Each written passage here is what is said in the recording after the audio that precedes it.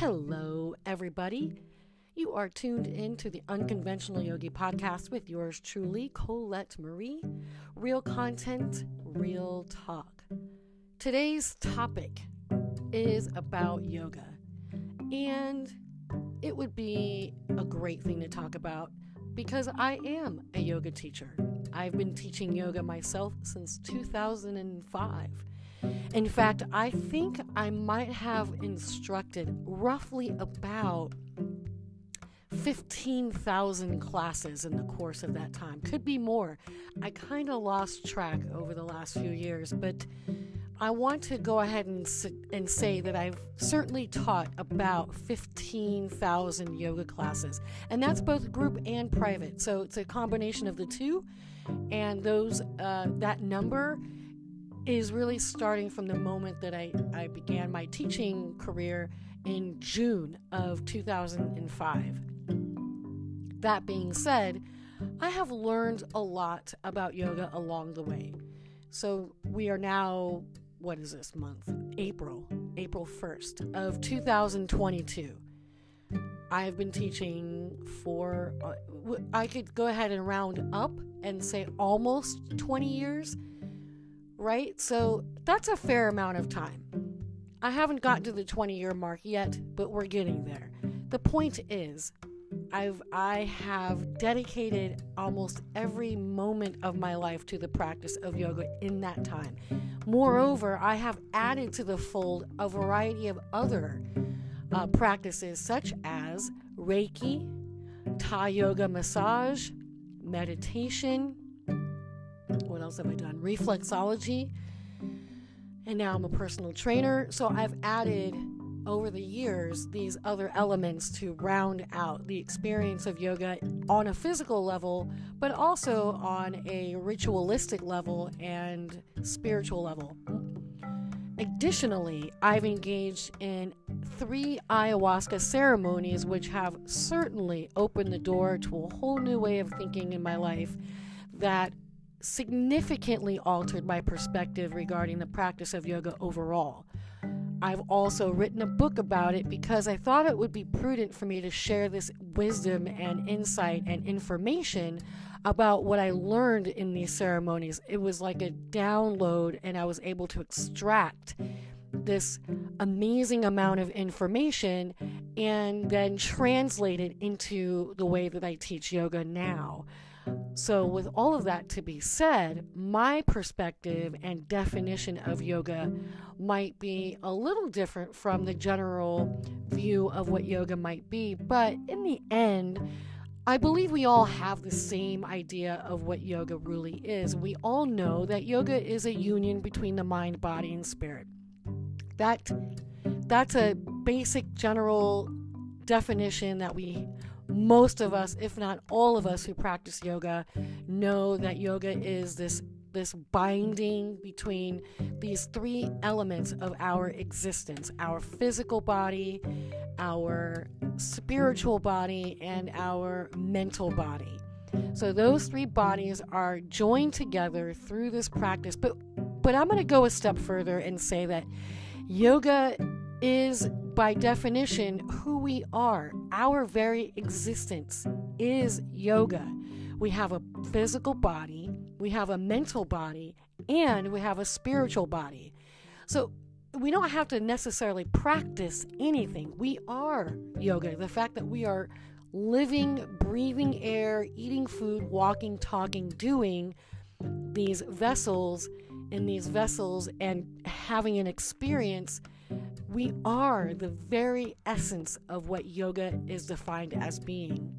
So when I would hear, I'm going to a yoga class, from an instructional perspective, it makes sense. You're going to a physical practice of yoga. You're going to go to a class that focuses on asana, postures, and pranayama breathing techniques. So you're going to an asana class, really, and pranayama class is really what that is. And I like to throw that caveat in because I think it's important that when you consider yoga and think about the nuances of what yoga is, that you make this distinction. just for your own mental awareness, so that we don't box in this spiritual component into this only physical experience. I think that we wouldn't do ourselves a very good service if we did that. So rather, I'm going to make the distinction for us for right now on the podcast and say, rather, you're not going to a quote-unquote yoga class, you're going to an asana pranayama class. But while you're in that class, you might have a spiritual experience or an emotional experience, or both.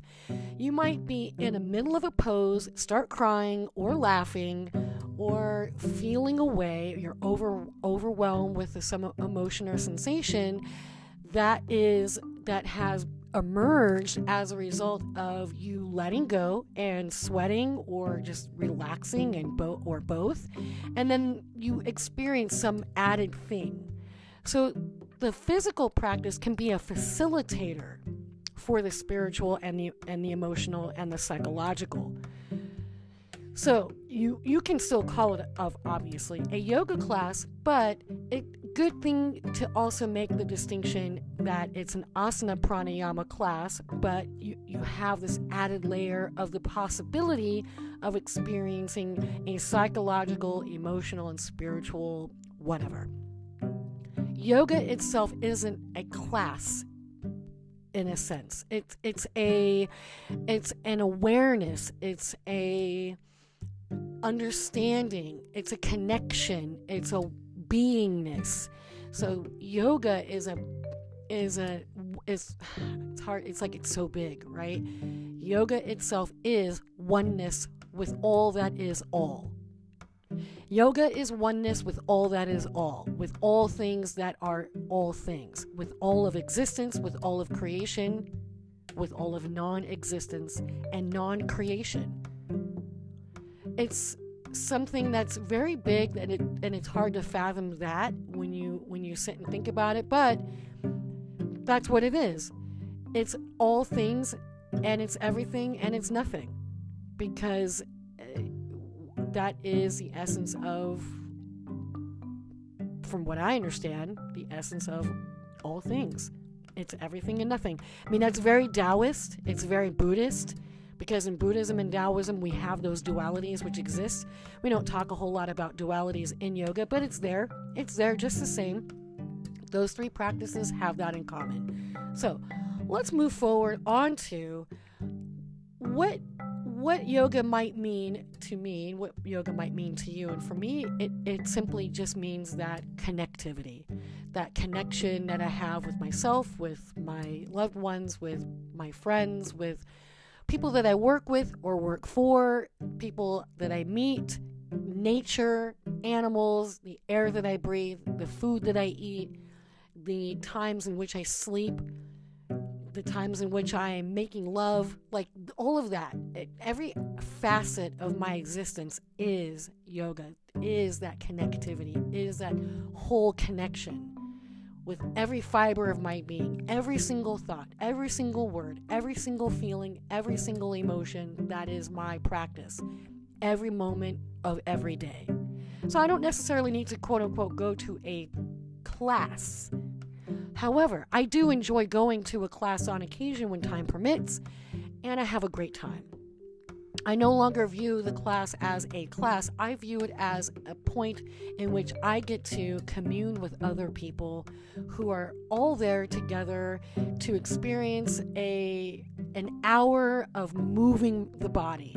So it's this hour of body movement and breath. And those two things alone can create space in the mind and can create space in the heart. And so that is why I believe people typically go to yoga to experience this relaxation, this connection with other members of their community, to experience a connection with their own body and their own breath. So that's why I go to a practice, and that's why I also teach this ancient practice of yoga, but I also maintain the integrity of yoga in the sense that I talk about the mind aspect of yoga, that it's a mental largely mental practice. It is meditation. It is changing one's thought processes. It is doing the work to reprogram and recondition oneself to break the barriers between experiencing one's full self while still inhabiting the old programming and old conditioning. So it's breaking the cycles, changing the way we think, creating more of a positive, favorable outcome in life from making good, positive decisions. And I talked about decision making in a previous set 3 of podcasts, and that ties into the yoga practice, the mind stuff, trying to empty the mind of all of the things that plague it and keep us in a state of anxiety and stress. So all of that to be said. Let's talk about how many people actually practice. So according to yogaearth.com, worldwide, approximately 300 million people regularly practice yoga. Approximately 36 million Americans practice yoga regularly. In the past 5 years alone, yoga practitioners in the United States has increased by over 50%. And according to moderngentleman.net, yoga health statistics show that it can lower systolic blood pressure by 26 points, and yoga has helped 52% of practitioners reduce their PTSD symptoms. So that's pretty great. We obviously know that there's a physiological benefit to the practice, to the physical asana pranayama practice of yoga, and to the meditation practice of yoga, because it's threefold in essence.